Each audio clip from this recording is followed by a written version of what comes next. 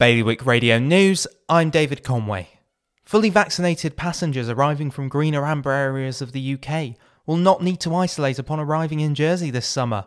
From the 28th of May, incoming UK passengers who have had both of their vaccinations and arrived from green or amber areas will still have to have a day zero test, but will not have to isolate following it. A completely new harbour will be created in Guernsey if the states back ambitious £360 million plans to move all freight and fuel imports to Longhook South, build a new passenger terminal on North Beach, and create multi-level underground parking in town. Put forward by the state's Trading Supervisory Board, this vision follows an exhaustive 2-year review of the current harbour facilities. A 38-year-old plane passenger has appeared in Jersey's Magistrates Court, accused of internally smuggling cocaine worth up to £28,000 into the island. Kerry-Ann Potts was stopped by customs officers after travelling to the island from Cardiff on a flight from Southampton on Friday night. She was arrested and appeared in the Magistrates Court yesterday morning.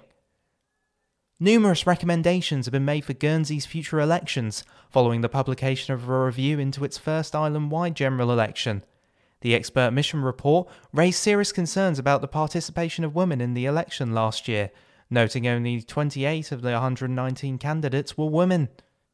More on those stories at bailiwickexpress.com. Today's weather: showers with occasional sunshine.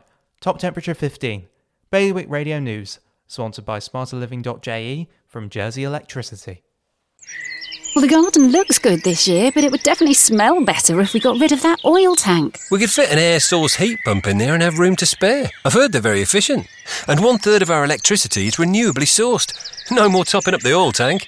We'd cut our bills and help the environment too. Let's book a home heating survey before it gets too cold to enjoy outdoors. Islanders are already making the switch to a greener future.